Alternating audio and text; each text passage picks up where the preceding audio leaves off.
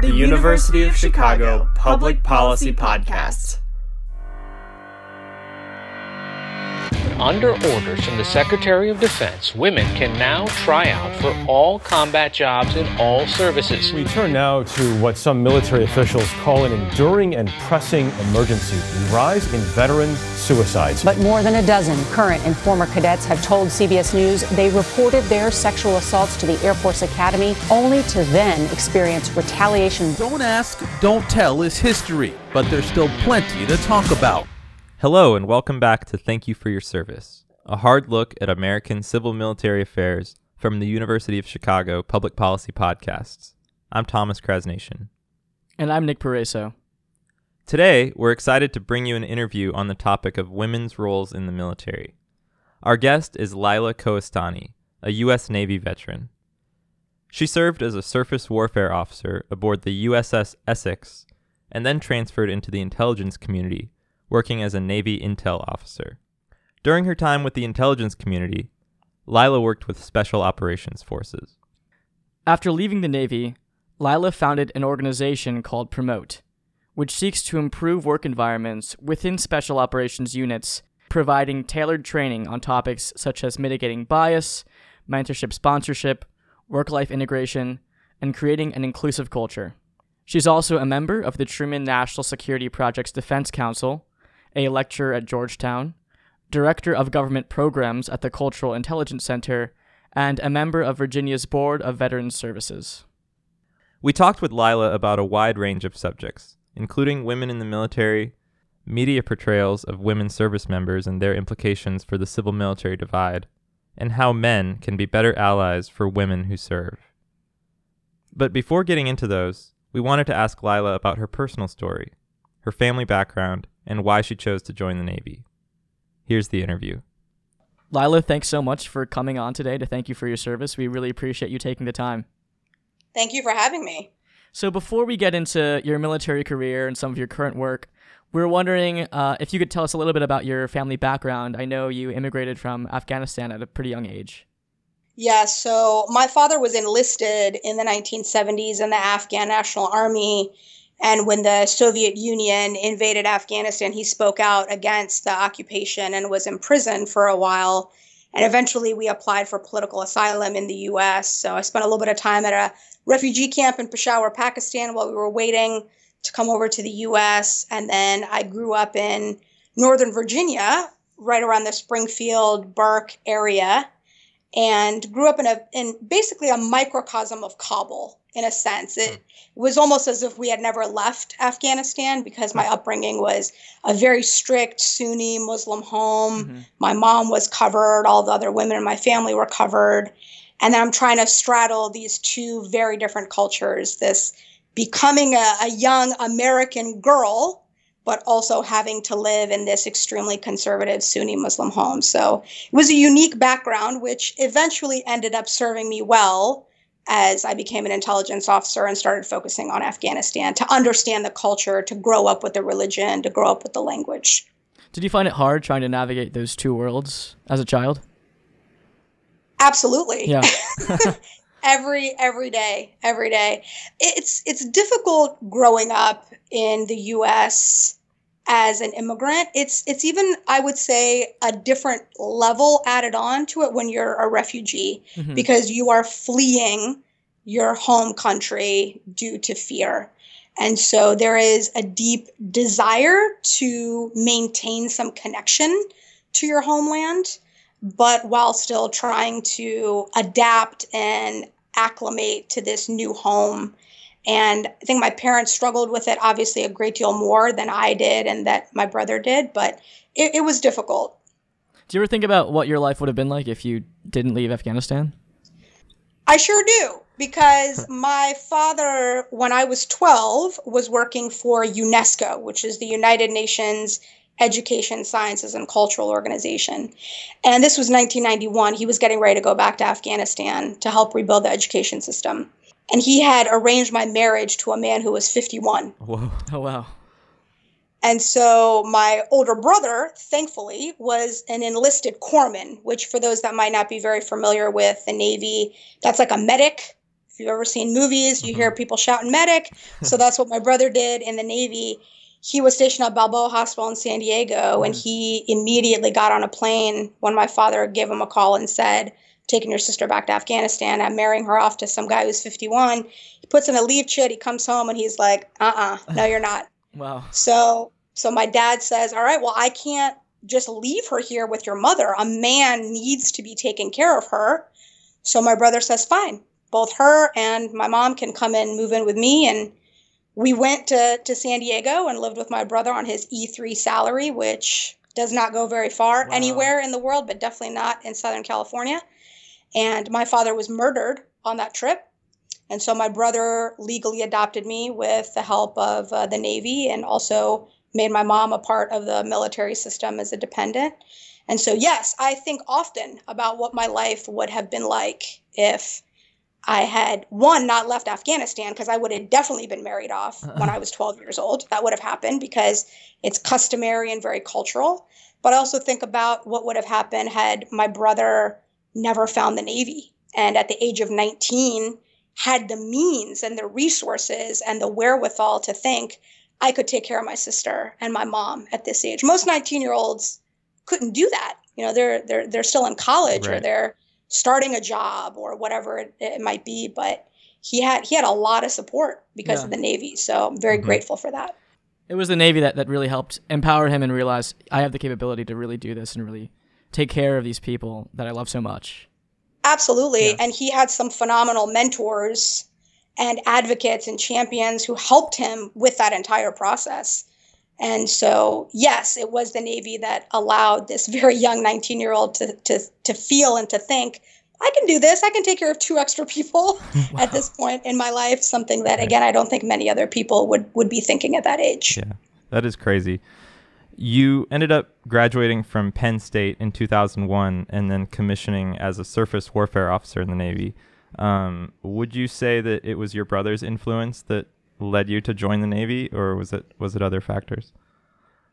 100% my brother's influence. But I will say I also felt legitimately like I wanted to give something back to our adopted home of the U.S. and wanting to serve in some way and give back, because we grew up on WIC checks and food stamps, and the government had done a lot for us, even from my childhood and then into my teenage years of being a military dependent through my brother. And I did want to give back in some way. So absolutely, he was the largest influencer. He helped me get into the ROTC program by helping me with, of course, everything that's necessary to get the paperwork in and make sure that I felt ready for it. And he also made me fundamentally a better officer, because having a brother who was enlisted, I had the benefit of understanding how important it was very early on to respect my enlisted leaders. And So what did you do as a SWO? So as a division officer, I was responsible for the executive department, which was difficult on a ship as large as the USS Essex. So we, as an amphibious ship, you're bringing on a complement of Marines, and you've got an entire Marine Expeditionary Unit coming on board. And then, of course, you also have, the more senior level, the fleet level flag officers coming on board. So it's a lot of work just managing protocol and the day-to-day and making sure everyone's getting the awards that they need. And there was a part of me that wished I had gone into something like engineering or weapons. Yeah. But the fascinating thing was, I think the universe had aligned some way, because I knew that I eventually wanted to become an intelligence officer. And I got a lot of experience briefing senior people as an O1 and as an O2 that really helped prepare me for my career in the intel community. So you did eventually get the chance to transfer into the intelligence community. Can you speak a little bit? I know you can't say much, but in very general terms about what you did as a Navy intelligence officer?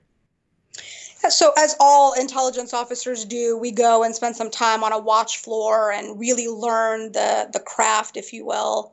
And then I eventually was chosen to do a deployment with the Joint Special Operations Command to the Joint Interagency Task Force in Bagram, Afghanistan. And this was in 2005.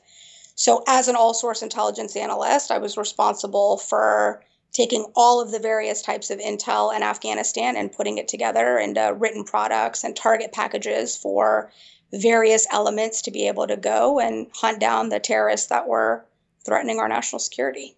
And what did you find most surprising about your time in the intel community?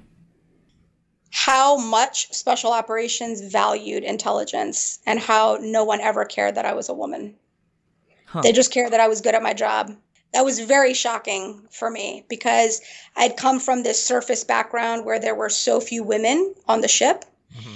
And once I got to my ship and started spending more time in the wardroom, I realized everybody's watching me all the time because I'm a woman and I'm one of so few women. And then being on deployment, strangely, everybody was so busy doing their own job and everybody's so focused on the mission and no one really cared what uniform you were in. They didn't care what gender you were. All they cared about was that you were really great at your job. So you're saying that in a sense there was more, I don't want to say sexism, but there was more awareness of your gender on the ship than there was in the special operations unit. Yes. And it was kind of that drive toward mission achievement, toward making sure you complete the goal that's so significant in the special operations community that kind of led toward that experience. Absolutely. Okay. So shifting gears a little bit toward talking about women in the military at large, we've done a few episodes on this podcast about the demographics of the military. We've talked about how there are now a lot of women serving in the military in a variety of roles, even though the military remains predominantly male. But we haven't talked much about the history of women in the armed forces, how we went from a military that was all male to one that now has more female representation. We were wondering if you could talk a little bit about how women's roles in the military have evolved over time. Well, women have been fighting in America's wars since the Revolutionary War. Mm-hmm.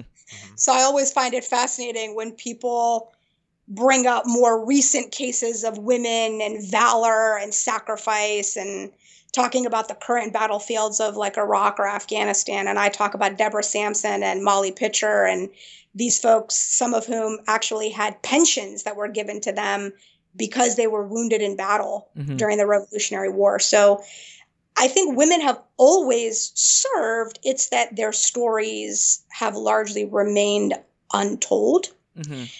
And over, of course, the more, I would say, recent history in the U.S., for me, at least in my line of work, I really hearken back to World War II when I think that there was a drastic shift in the way women were utilized inside of our War Department, if you will, back then.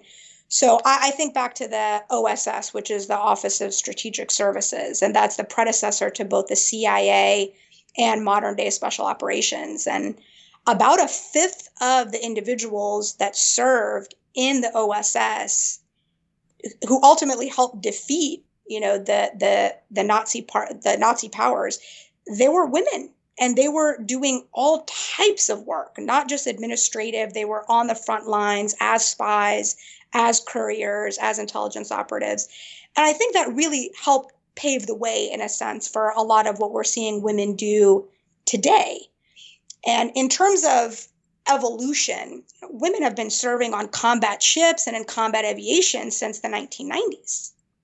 And this notion that women are just now serving in ground combat roles because the policy that excluded them was repealed back about 4 or 5 years ago, it is not accurate. So women had been serving in ground combat roles throughout the conflicts in Afghanistan and Iraq. If anything, the DoD, the Department of Defense, repealed the law because we already knew women were doing these jobs, and we needed to actually allow them to get credit for it and to get the tabs and to get the medals and to get the recognition for the fact that they had already been doing work in ground combat positions.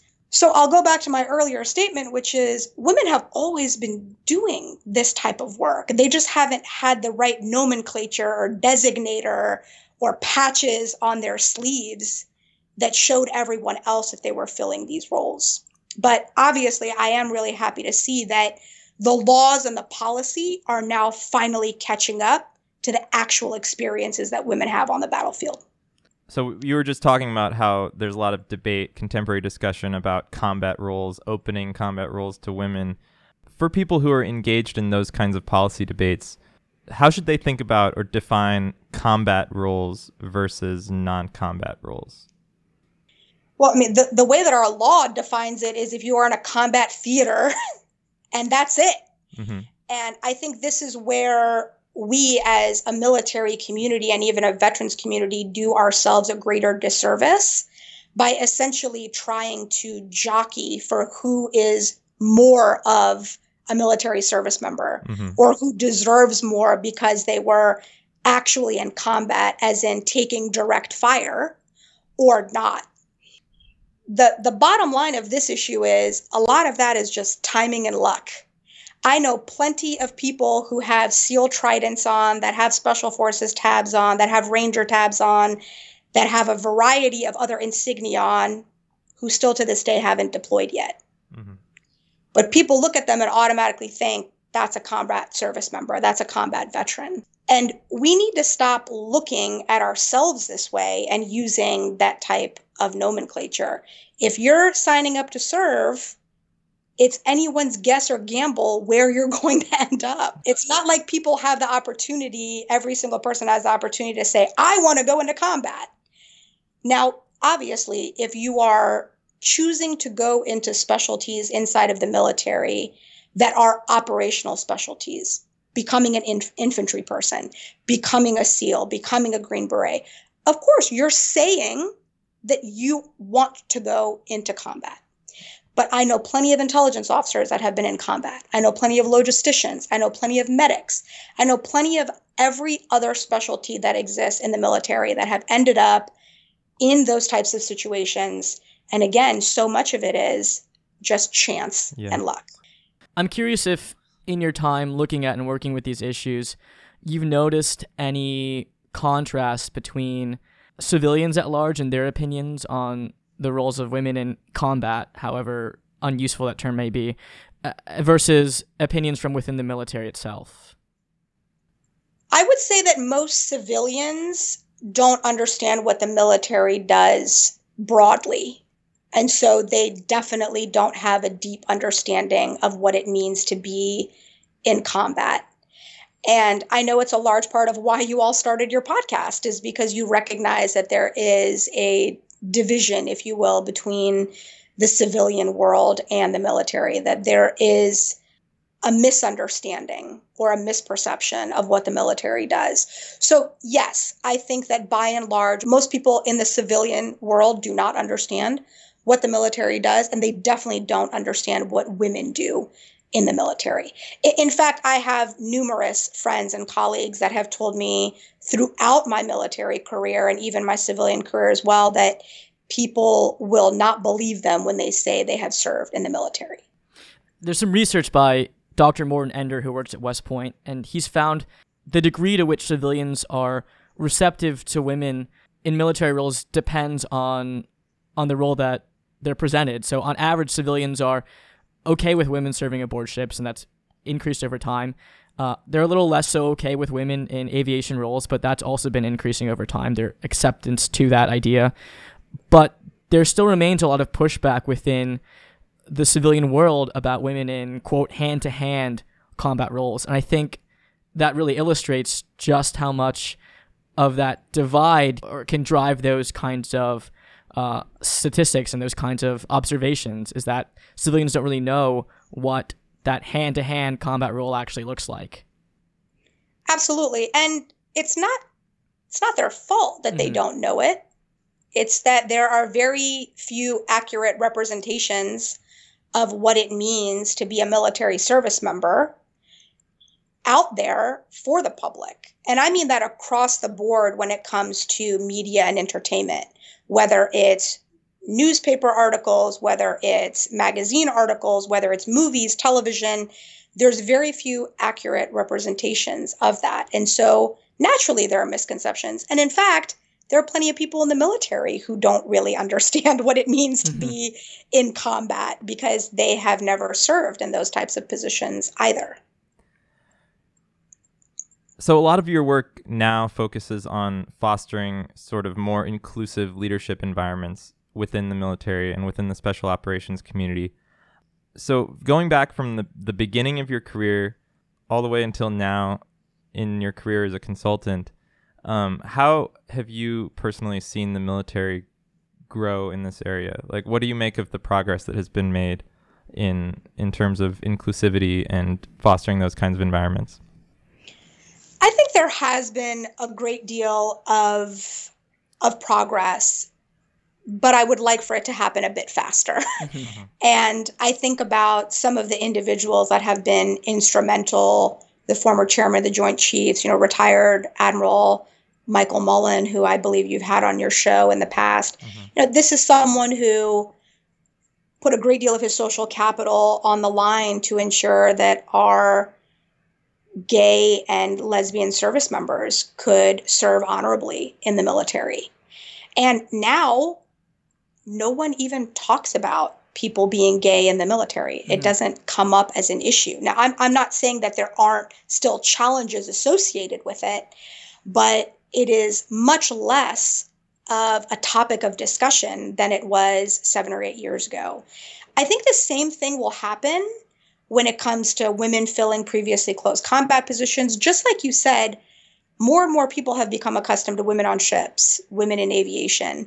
It's because it does take time for people to see or hear about individuals filling those roles and doing a really great job, and then dispelling those myths. There's so many myths out there about what will happen when you make a team more inclusive.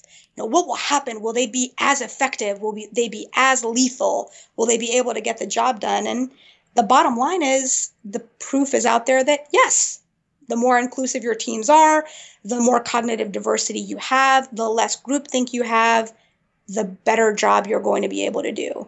And I would say I would challenge anyone on this. I think the military, more than any other part of society, needs to have a lot of people who think differently from each other. We are deployed all over the world. Our adversaries are diverse. They think very differently than we do. And we can't have teams of homogeneous people who all think alike. Is that the argument you would present to someone who might say, oh, I don't have any issue with women serving in the military, but I just think it makes more sense for teams to be similar and homogenous for reasons of unit cohesion? Absolutely. And there is a lot of research out there that shows it's not about social cohesion. Social cohesion does not predict success. It's actually about task cohesion. So when people are aligned on a mission, and by the way, there's really good leadership that keeps people on track, then the organization will be successful. So if you have people who get along really well with each other and socially they have a sort of shorthand with each other, they can very easily come to a decision. I would tell you that is probably the scariest thing in the military. That's not a team that I want to be a part of. And it was that task cohesion that you saw in the special operations community, who didn't care what you looked like just as long as you were getting the job done. That's right. Just now you mentioned it takes really great leadership to make that happen, to make those inclusive environments happen. What are some qualities or traits that you've seen in really great leaders during the course of your career? The best leaders that I have met have all been voracious readers. Leaders are readers. I will say that till the day that I die. Leaders are readers. If someone that I'm working for doesn't have a very healthy Amazon account, then we're probably not going to get along. So individuals who want to learn, that always seek to find other sources of information, I think are key. People that are very open-minded, people that are willing to be contradicted, that actually welcome being challenged. If you're a secure leader, you're not worried about people confronting you and giving you another opinion or another way of looking at information. And then I think that the other piece of it is that person has to have a bit of empathy for others, because not everyone is going to have the same lived experience that you do.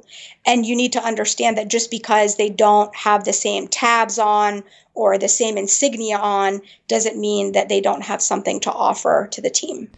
It's interesting that we're kind of talking about diversity and inclusion, but the traits that you list aren't related. Like, they're not a leader needs to be focused on diversity at all times or like fulfilling certain quotas. It's just that the person needs to be intellectually curious and emotionally aware. Absolutely. We'll be right back. Chicago, the Windy City, the city of broad shoulders, the second city, is complicated. Known for its legacies of segregation and political corruption, Chicago has a lot to grapple with. On Chicagoland, we bring you conversations with activists, journalists, politicians, and others who are working to address these issues. You can find Chicagoland wherever you listen to podcasts. From University of Chicago Public Policy Podcasts, this is Chicagoland. So, several times on this podcast, we've discussed the role of the media, the role of Hollywood, with TV and movies, and how that informs citizens' perceptions and opinions about the military. How has the media traditionally portrayed women in the military? Not favorably is the bottom line, and in an inaccurate way. So I think about the movies that I grew up with. So we had Courage Under Fire, and we had G.I. Jane. And also G.I. Jane for a Navy SEAL just doesn't even make any sense as a name. So I think about those movies, and they were fiction. They're works of fiction, but almost the entirety of Courage Under Fire is not even about her. It's about all of these men trying to decide whether or not she should get this award. And then for G.I. Jane, it's a completely unrealistic portrayal of the military. So if that's what we have as women growing up, that's in stark contrast to now movies like, let's say, American Sniper and a variety of other movies that show men as heroes. Mm-hmm. Now, they may be troubled, but ultimately they're seen as heroes. And I think about all of the TV shows, the TV show SEAL Team. You see these individuals, and there's almost no representation of what women bring to the fight in these movies and in these TV shows. And so how is your average citizen supposed to understand? Because if we think about the majority of Americans never went to Vietnam. How did they learn about Vietnam? Apocalypse Now, Full Metal Jacket. Mm-hmm. These were the movies that they saw that gave them some kind of what was seen at that point, a realistic view into what war was like. What are people watching these days? There aren't very many movies and TV shows about people in the military anyway. And then the ones that are, they are about a portion of the society that is the 0.5%, the most elite, the most unattainable for the American population, the most unrelatable to the American population. So I do think Hollywood has a really long way to go. Instead of co-opting our narrative and making a lot of money off of the veterans community, they should look to actually bring some integrity into the way that they tell these stories. By showing these unrelatable and sometimes unrealistic stories in Hollywood, it has huge ramifications for the civil-military divide, because people aren't seeing what the military is actually like and seeing what service members actually look like and how they actually contribute. Absolutely. And they're definitely not seeing the diversity that's in the military either. And I mean, from not just the gender perspective, but the race perspective, the sexual orientation perspective, they're not seeing any of those represented broadly across media and entertainment. And it does have huge ramifications for all of us, because when we're transitioning, as all of us will eventually, into the civilian world, it's really easy for a male who is getting out of the service, who has served in an elite organization to get picked up for an Ivy League school or a fantastic consulting job at McKinsey or Deloitte or wherever else.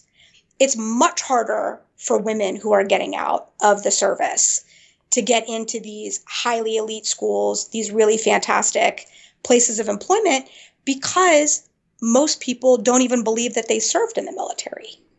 They don't understand the roles that they filled, and they also don't have a network that helps advocate for them to get into those positions. I'm wondering what you think we can do to help reshape those media narratives that are driving these very significant ramifications in society.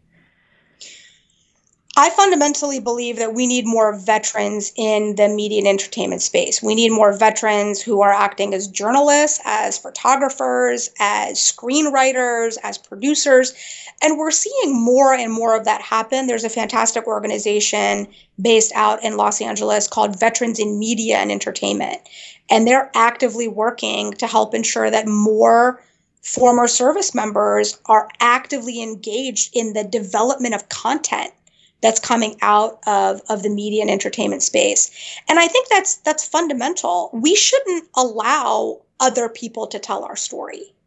We should be the ones that tell our story so that we can ensure it's accurate. I think one of the biggest, if not one of the only moments of public consciousness of women in special operations was the tragic death a few years ago of Senior Chief Shannon Kent.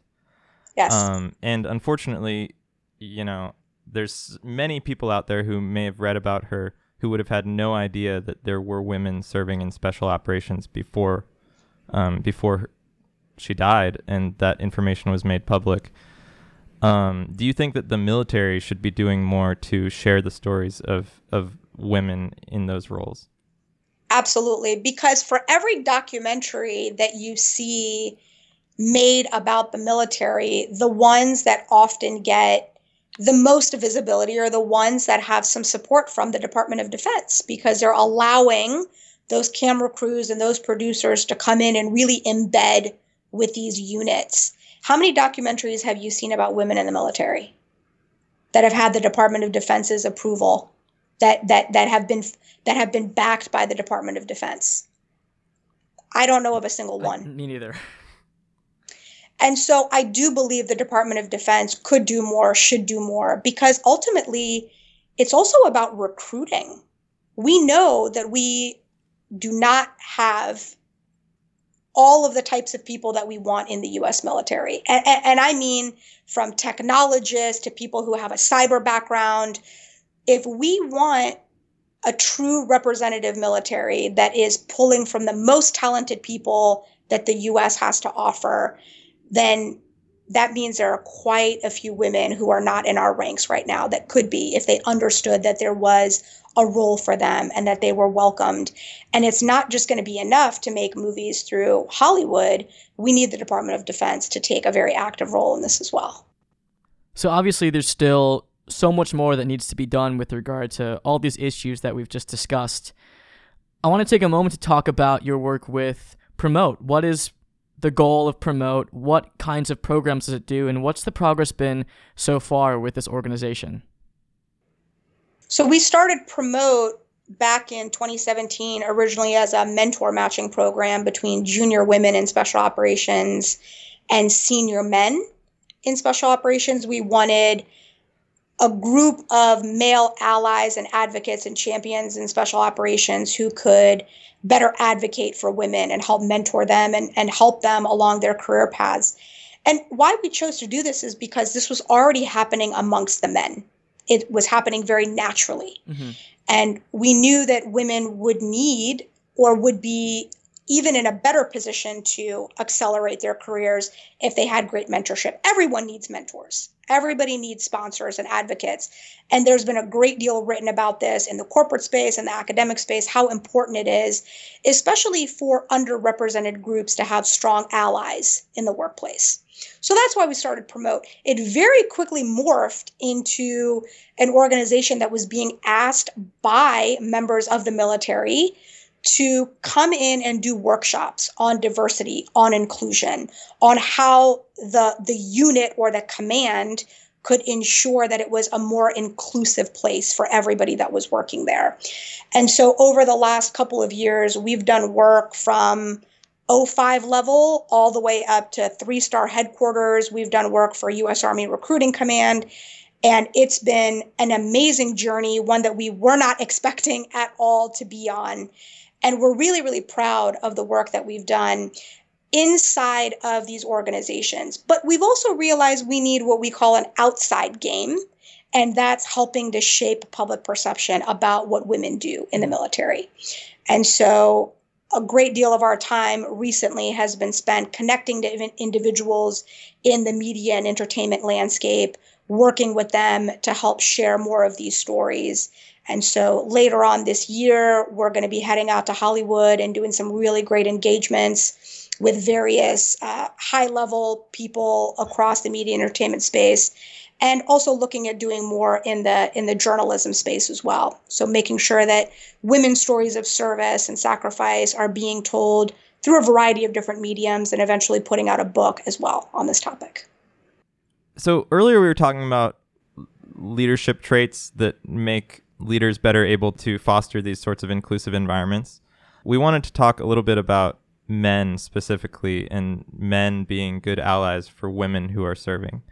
And I think there's probably a range out there. There's some men who are just really virulent sexists, and they hate the idea or they resent the idea of women serving in the military. And then there's some who are already just extremely good, gifted allies, because that's just how they are as people. And the majority of men kind of fall in the middle of that, unwittingly or not. And so for those people who fall in the middle, who they're not against women in the military, but they're just not excellent allies either, what advice would you have for them? The very first thing that I would tell them to do is to order a book on Amazon called Athena Rising: How and Why Men Mentor Women, published by Harvard Business Review, written by Dr. Brad Johnson and Dr. Dave Smith, both of whom are former Navy officers as well. So another plug for the Navy there. They wrote this book while they were at the Naval Academy as professors. And it's written not just for a military audience, but of course there are several military stories in it. It is a step-by-step guidebook on how to be a great mentor and an ally for women. Bottom line. And it's a book written from men to men.